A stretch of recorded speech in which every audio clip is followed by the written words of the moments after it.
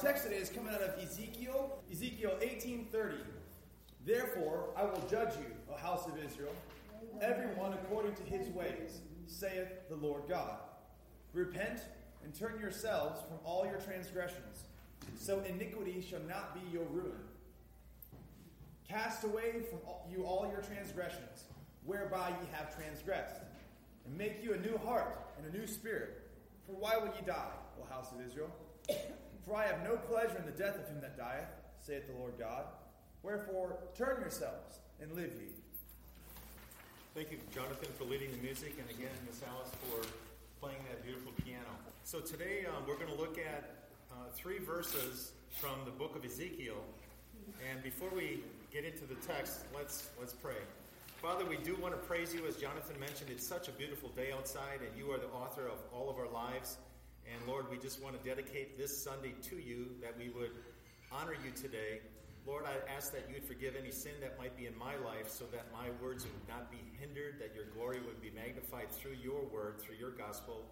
And Jesus, that you would bless all of us that are here, guard my tongue, and open the ears of the minds of the people that are listening to your word, Lord, for your glory. And Jesus, we just want to praise you. Thank you for the cross. Thank you for dying, that you are the propitiation of the wrath of God, that you do cleanse us from all of our sins. And Holy Spirit, that you would be with us today. We love you, God. Thank you, Father. Amen. So as Jonathan was reading these 3 verses from the book of Ezekiel, kind of giving some background on the book of Ezekiel, the book of Ezekiel is one of the 3 major prophets, the books of the 3 prophets. Not that they were more important prophets, but that the books are actually longer. There's Isaiah, Jeremiah, and the book of Ezekiel. Ezekiel was part of the captured Israelite nation that was actually in Babylon.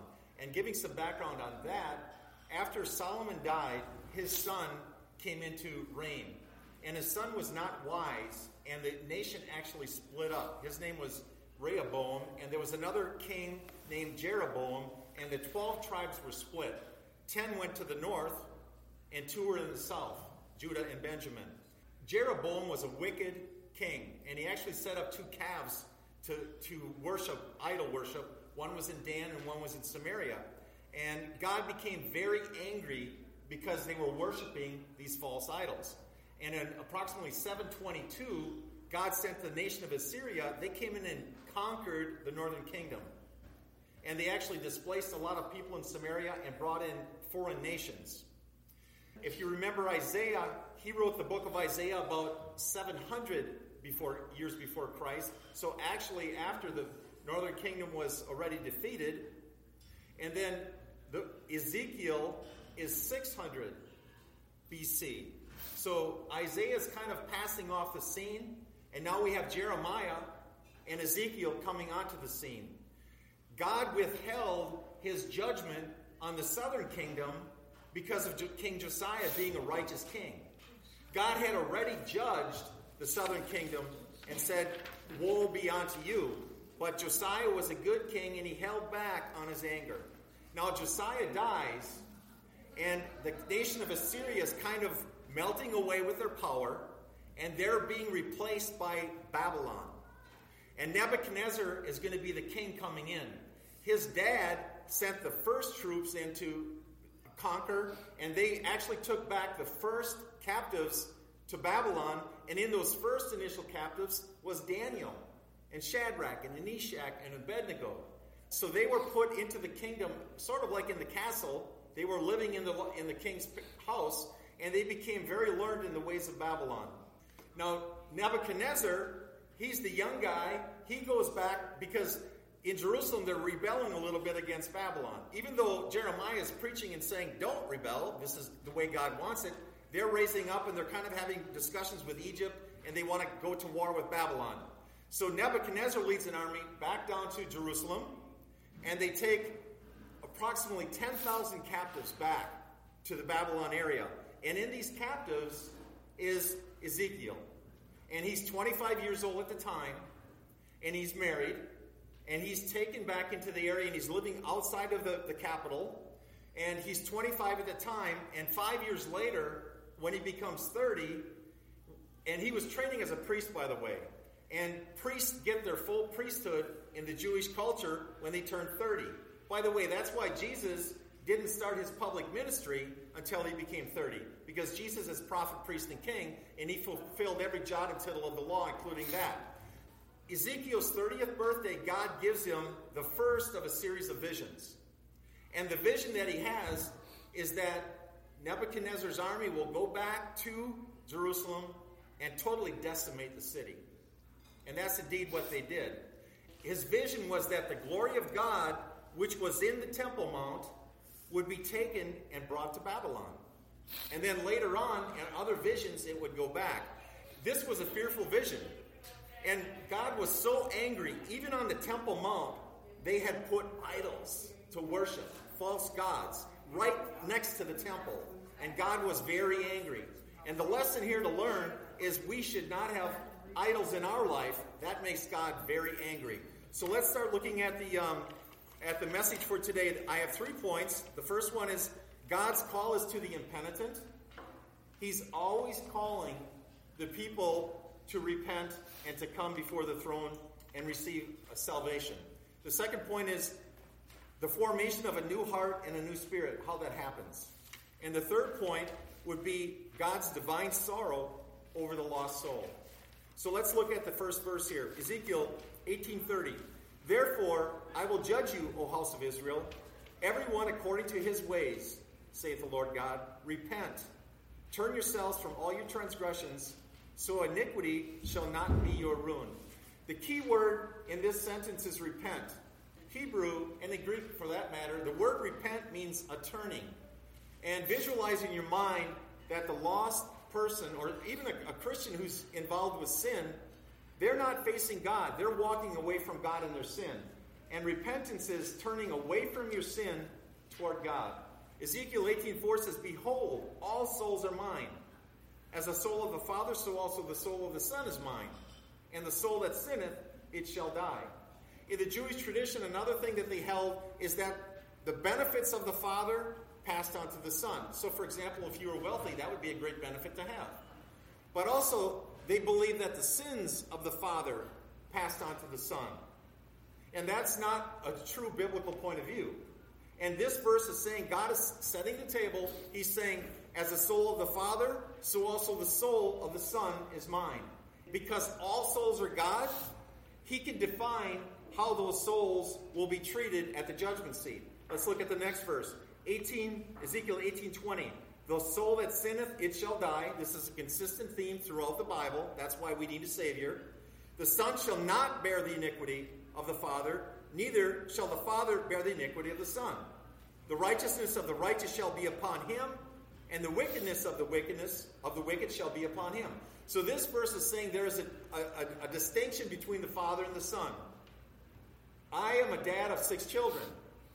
When I sin, my sin isn't good. They are not going to be held accountable at the judgment seat for my sins. Nor, when they sin, will I be held accountable for their sins at the judgment seat.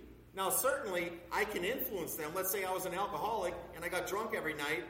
Maybe some of my boys would become alcoholics. I would have blood on my hands for that sin at the judgment seat because of the influence. But if they decided to become an alcoholic, that sin would still be on them. Ezekiel 18:21. But if the wicked shall turn from all his sins that he hath committed, and keep all my statutes, and do that which is lawful and right, he shall surely live. He shall not die. So God is saying in this verse, if the wicked, that's somebody who's lost, somebody who hasn't come to a point of acknowledging Jesus in their life, if he will turn from all of his sins that he has committed and keep the statutes, he shall live. Now, keeping the statutes, that isn't like a work-based salvation. What God is saying is, if you love me, you will keep my commandments. If you love me, you will not want to sin. In your core being, you become a new creature in Christ, and all the old things, all of those sin nature things that would draw you away from God, they're past. And now your lifestyle is totally different. Ezekiel 18:24 says, But when the righteous turn away from his righteousness and commits iniquity and doeth according to all the abominations that the wicked man doeth, shall he live? God is saying, if you're wicked, will you live? And this living is eternal life. Because a wicked man can live in this world. There's a lot of wicked men that are rich and powerful, that they're alive and they're thinking, hey, I'm living the good life. God is talking about eternity here, after you pass from time into eternity. And he goes on to say, all his righteousness that he has done shall not be mentioned. In his trespass that he trespassed, in his sin that he sinned, in them will he die. That rich man who's living in sin, maybe he gave a lot of money to a church. Maybe he donated a lot of his time working for the Salvation Army. Maybe he was in the military or was in the police force, and he lived a good life. But God says, if you're not saved, all of those righteousness things that you did, they're not even going to be mentioned at the judgment seat. There's a distinction. At the judgment seat, God says, are you saved? If you're saved, you're put into one category and you have the bema seat. If you're not saved, you put in another category and you're at the great white throne. At the bema seat, God judges the works we have done for his glory, and we get benefits and rewards. At the white throne, God judges the wickedness, the extent of the sin, and there's the degrees of punishment in hell and the lake of fire based on the sins that you've done. Ecclesiastes 12:14 says, for God shall bring every work into judgment, with every secret thing, whether it be good or whether it be evil. There's a lot of people who do things in secret. They could be sin, and God says he will reveal those at the judgment seat. But there are many people also serving Christ that they don't want anybody to know the service they're doing for the King. But God says on the day of judgment, he will make even those little things that the Christians are doing for his glory, they will be known. And you will receive rewards for the works that you do for the Lord at the bema seat. Isaiah 66:16 says, for by fire and by his sword will the Lord plead with all flesh. And the slain of the Lord will be many.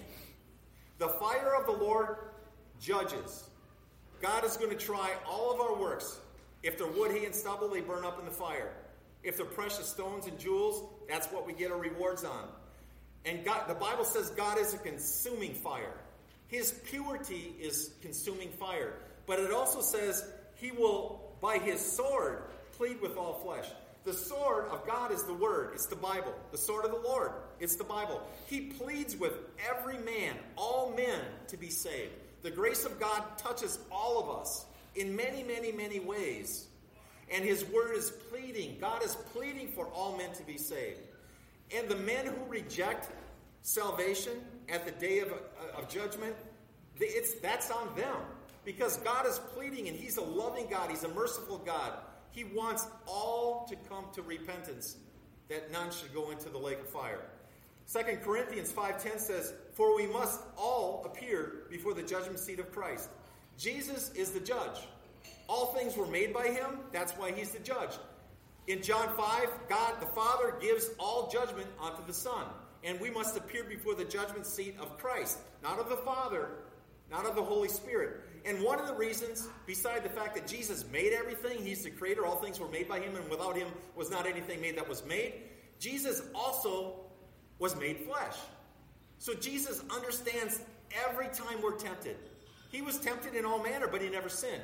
He understands when we're weak, when we're hungry, when we're tired, when we're under emotional trial, when the demon darts are coming into our spirit world.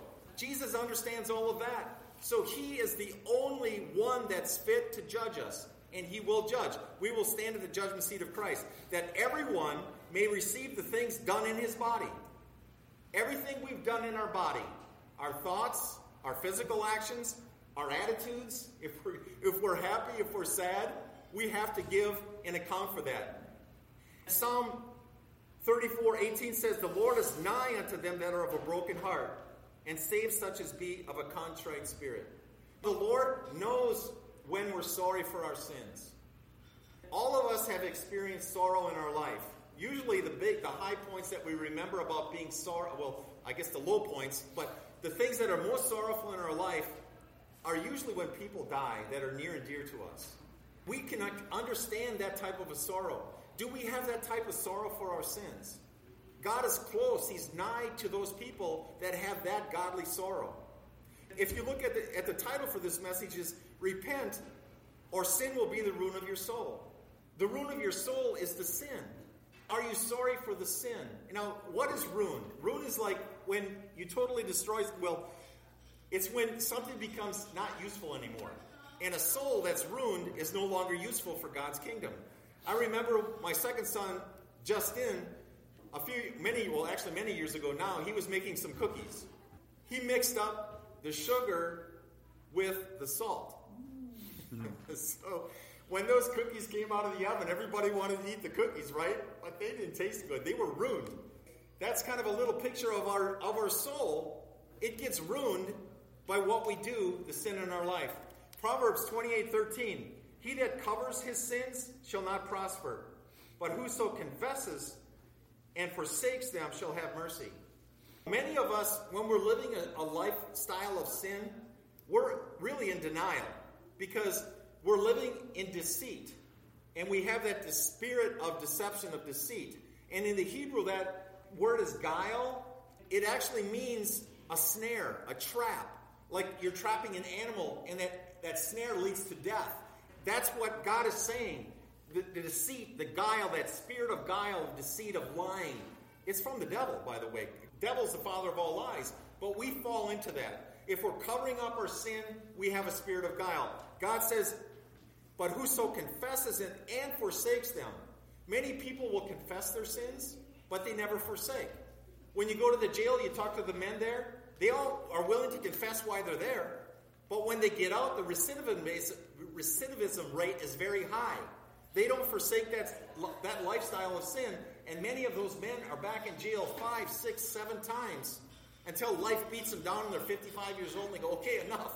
I don't want to come back here. 2 Corinthians 7:10 says, for godly sorrow works repentance to salvation, not to be repented of. But the sorrow of the world worketh death. Godly sorrow, when we truly get saved and repent, that is a sorrow that comes from God. That's a grace of God that gives us repentance. Repentance isn't works-based. There's false preaching out there that says, you don't need to repent to be saved. You do need to repent. The first message God preached when he came out of the desert being tempted by the devil in Mark 1, he said, repent ye and believe the gospel. If Jesus says repent, we need to repent. But we can only repent when God gives us that godly sorrow. It's a grace of God. It's not a work of man. And he says it's not to be repented of. When you truly repent, you're saved. And when you truly repent, you can't turn around and not repent. You can't take away the repentance. Because that's saying once you're born again, you cannot lose your salvation. Praise God. We can go through a lot of temptations, and we can get into patterns of sin. But the Christian who's truly born again cannot lose his salvation. Let me read that again. For godly sorrow works repentance to salvation, not to be repented of. The flip side of that coin is the sorrow of the world works death. The sorrow of sin leads to hell. Hell is death, and the lake of fire is the second death. Acts 3:19 says, repent ye therefore and be converted. If you truly repent with a godly sorrow, you are converted. You come into the kingdom. You're born again. You're a child of the God. You're adopted into the family. And it says that your sins may be blotted out when the times of refreshing come from the presence of the Lord. That's talking about eternity, the times of refreshing, when we enter into God's rest. But do you notice he says your sins will be blotted out? When I was in high school, I went to a Catholic high school, so the nuns were very strict. Probably the best class I ever took in my life was learning how to type. Even today, I typed some of this message. You have to type in today's world with the internet. Everything is typing, right? We had to make sure when we turned our papers in that they were mistake-free. Or the nun would give it back and go correct that paper, Jim. So you would have to, and this is before all of the word processing we have today. These are the old manual typewriters. Remember this, Miss Alice? You stick the paper and you click, click, click, click. You bring it down, you type it, you make a mistake. Then you have to get out the whiteout with the little brush.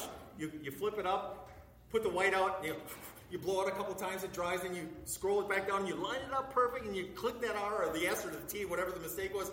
Here's my paper, and you get your grade. That blotting out, that reminds me of typing, but that's a picture of what God is doing. The blackness of the evil of our sins, he's blotting that out. Now, our sin is a mistake because we choose to sin.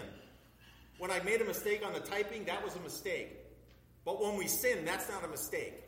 That's a choice. On the next page, the second point here is the formation of a new heart and a new spirit.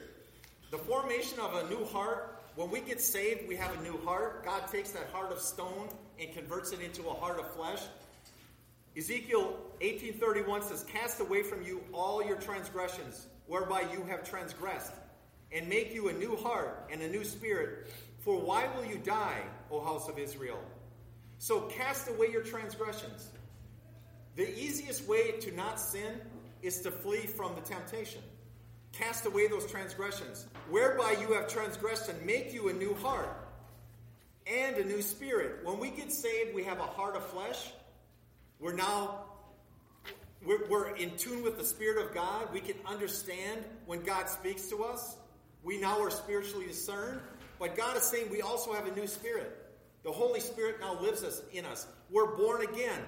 When Jesus was talking to Nicodemus in John chapter 3, he said, "Marvel not that you must be born of water and of the Spirit." When you're born again, you're born of the Spirit. You have a new spirit in Christ.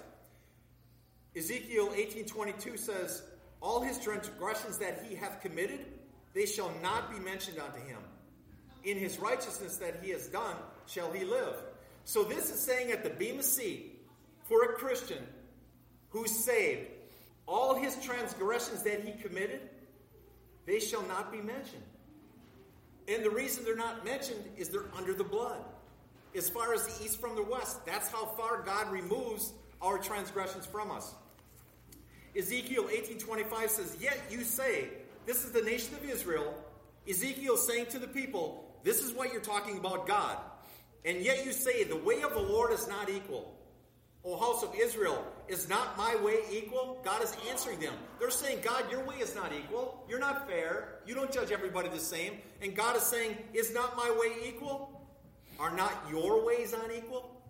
You know, whenever we accuse God of something, we're standing on very thin ice, because God cannot make a mistake, and he never changes. And he's no respecter of persons. The nation of Israel is accusing God here. And that's actually a form of blasphemy. And God is saying, "No, I don't change. I am not unequal. You are unequal. You treat people unequally." Acts 10:34 and 35 says, "Then Peter opened his mouth and said, Of a truth, I perceive that God is no respecter of persons." God is no respecter. He doesn't care if you're the president or somebody working in a laundromat. He doesn't care if you're Bill Gates, the richest man in the world, or some street pauper that happens to have to sleep on the street at nighttime. God is no respecter of persons. The only issue that's important with God is, do you have saving faith? Do you believe Jesus is God, that he died on the cross for your sins, and that you're living a life as receiving his free gift through faith? That's what matters to God. It says, "But in every nation he that feareth him and worketh righteousness is accepted with God." It says in every nation. God's word doesn't just go to Americans. It goes to all nations. And by the way, God is a nationalist, because Satan is a one-world government being. God is a nationalist. God judges nations in Revelation. And here he says, again, "But in every nation he that fears God and works righteousness is accepted with God." Romans 3 and 4 says, "For what if some did not believe? Shall their unbelief make the faith of God without effect?"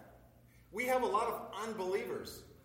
Does that make my faith without effect? No. The atheist cannot stop somebody else from being saved. Just like my salvation, the grace that God gave me to be saved, I cannot share that with my family.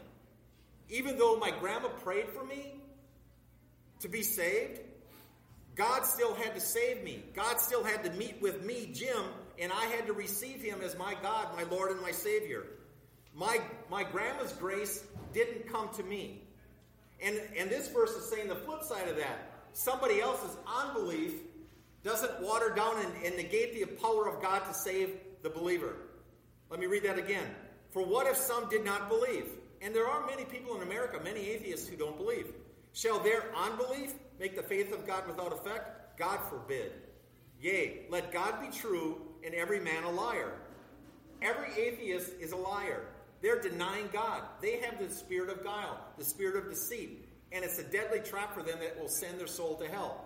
And it says, as it is written, that thou mightest be justified in thy sayings, and mightest overcome when thou art judged.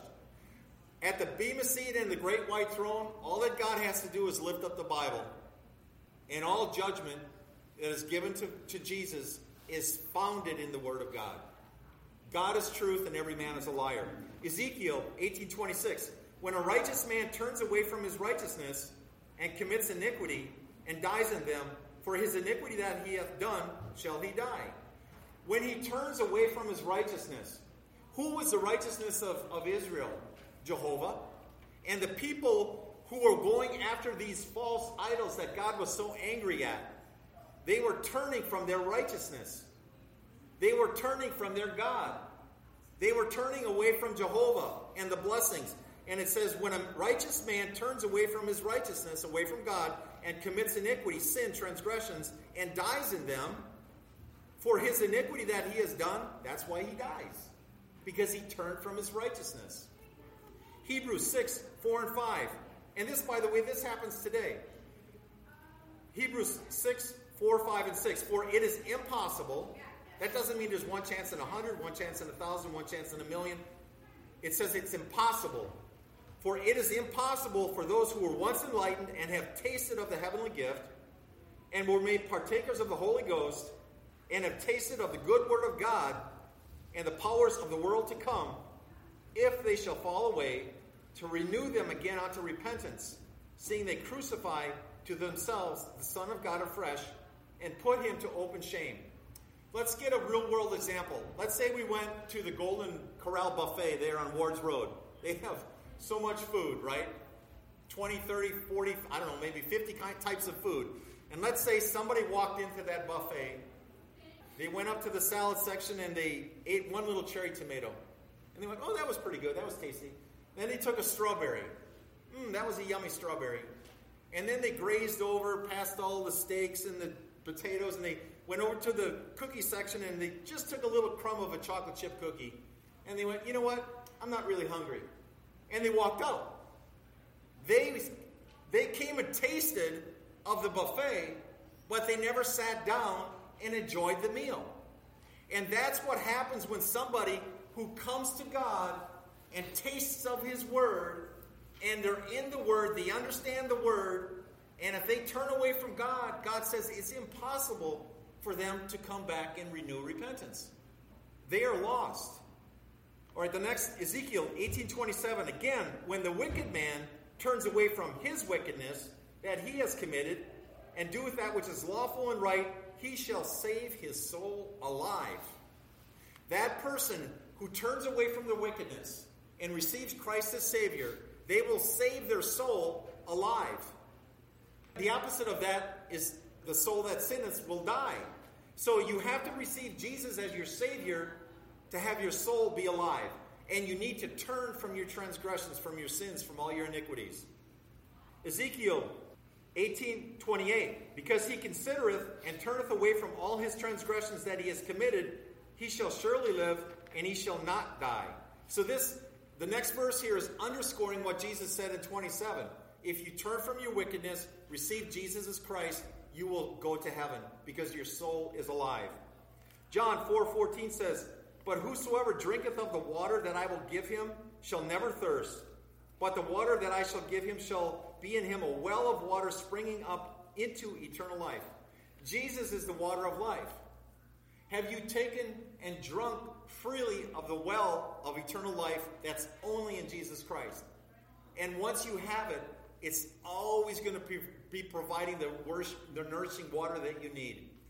Now let's look at a counterpart of that in the Old Testament. Ezekiel 36:25 says, then will I sprinkle clean water upon you, and you shall be clean. From all your filthiness, from all your idols will I cleanse you.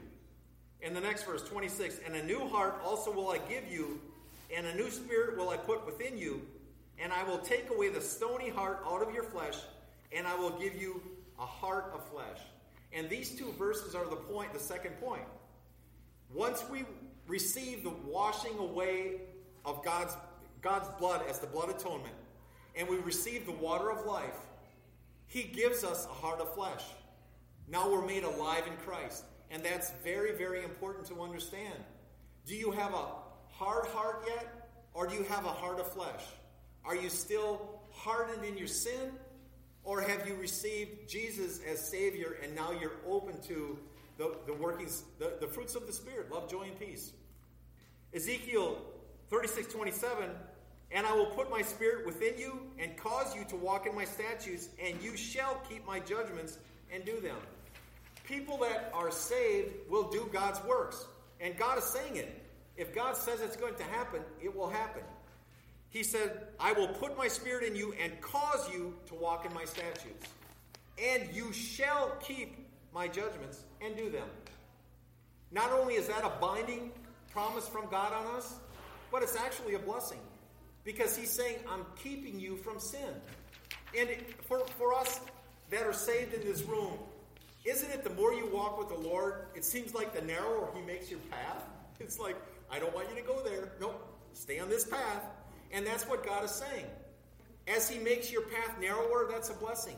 Because when you go off the path, that's when we get in trouble. God wants us to stay on his preordained path that he has given to us. So on the last page, Ezekiel 11:21. But as for them, whose heart walketh after the heart of their detestable things, and their abominations, I will recompense their way upon their own heads, saith the Lord. So the rebellious people who refuse God's grace through faith to be saved, God says all of their sins are going to be put on top of their head. They will be responsible for it at the judgment seat. The third point, God has a divine sorrow over the lost soul.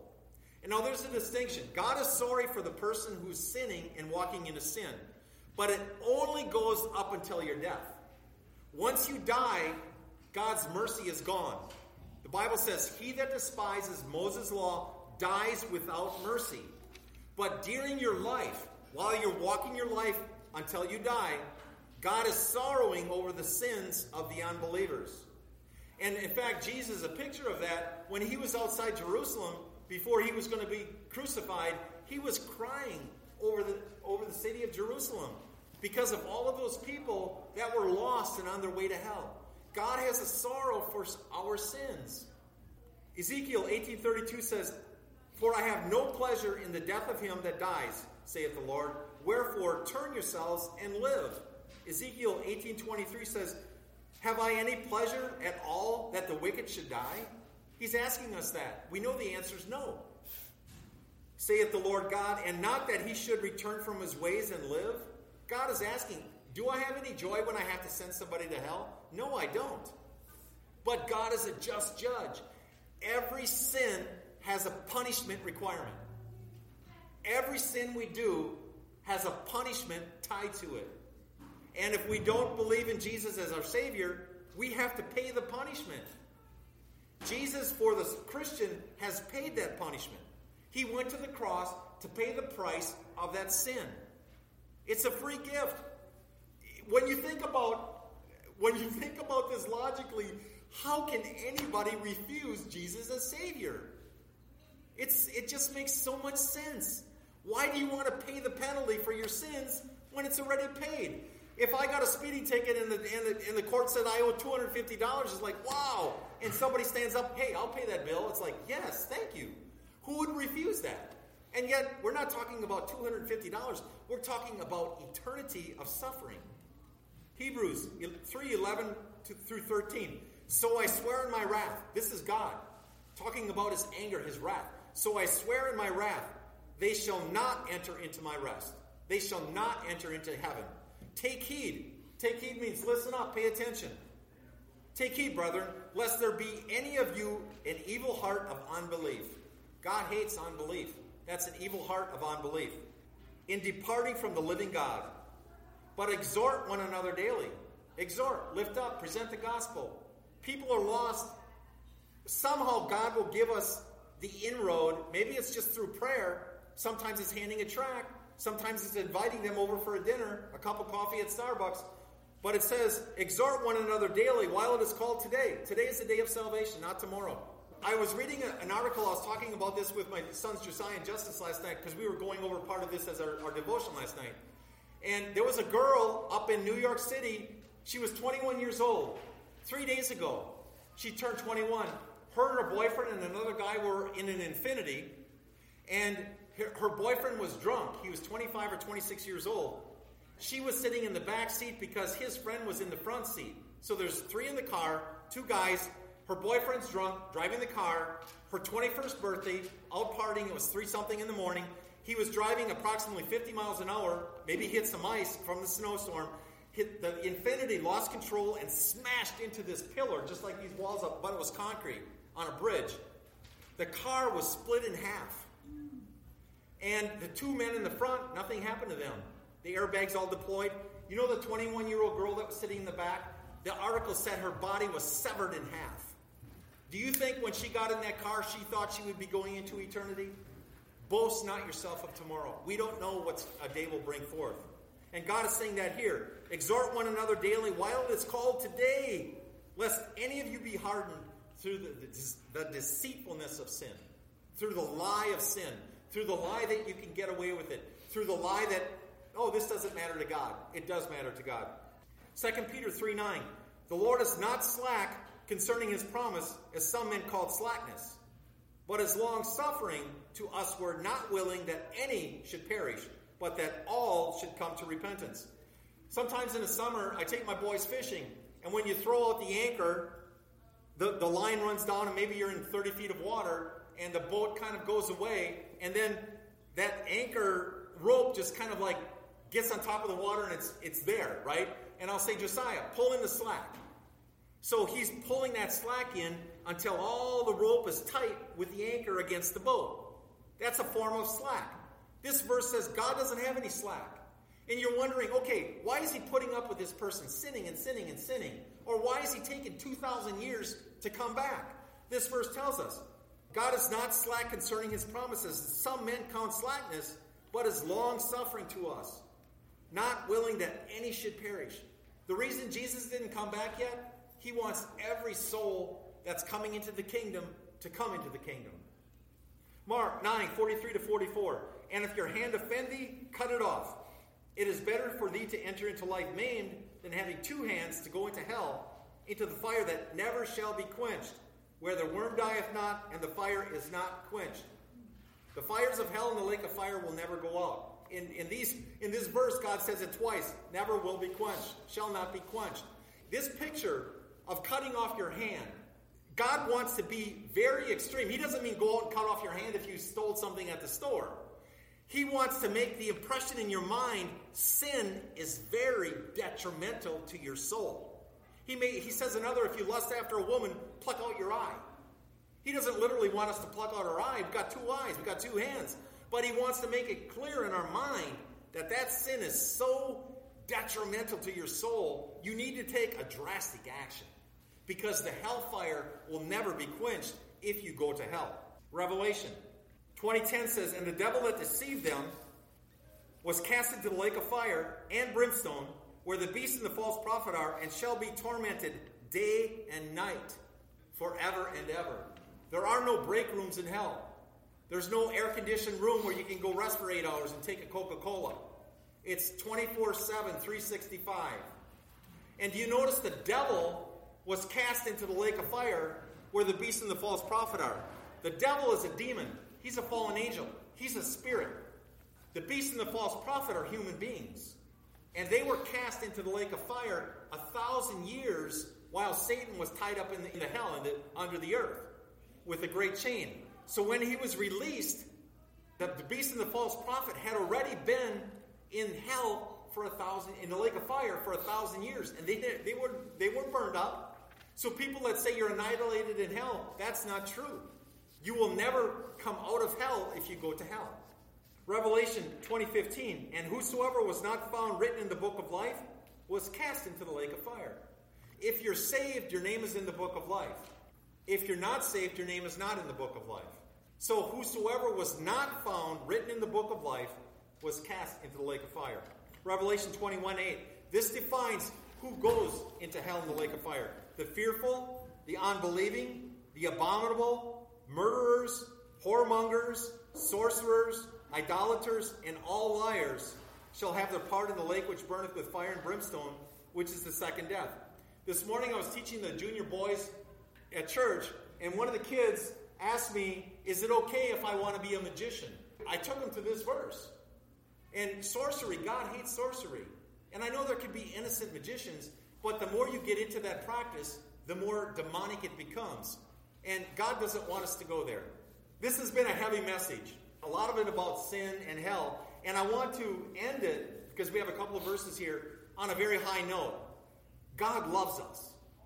And John 3:16 says why he loves us. For God so loved the world that he gave his only begotten Son, that whosoever believeth in him should not perish, but have everlasting life. But in order to be saved, you have to understand you're lost. Really, that's a crucial key. Because many people, they don't think they need a Savior because they go, I'm a good person. God says, no, there's none righteous, no, not one, for all have sinned and come short of the glory of God. There's not a just man upon earth that doeth good and sinneth not. We're all sinners. So we all need a Savior. And that's why God sent his Son to be the Redeemer. The next verse, John 3:17. God sent not his Son into the world to condemn the world, but that the world through him might be saved. Not will be saved, might be saved. Because not everybody will be saved.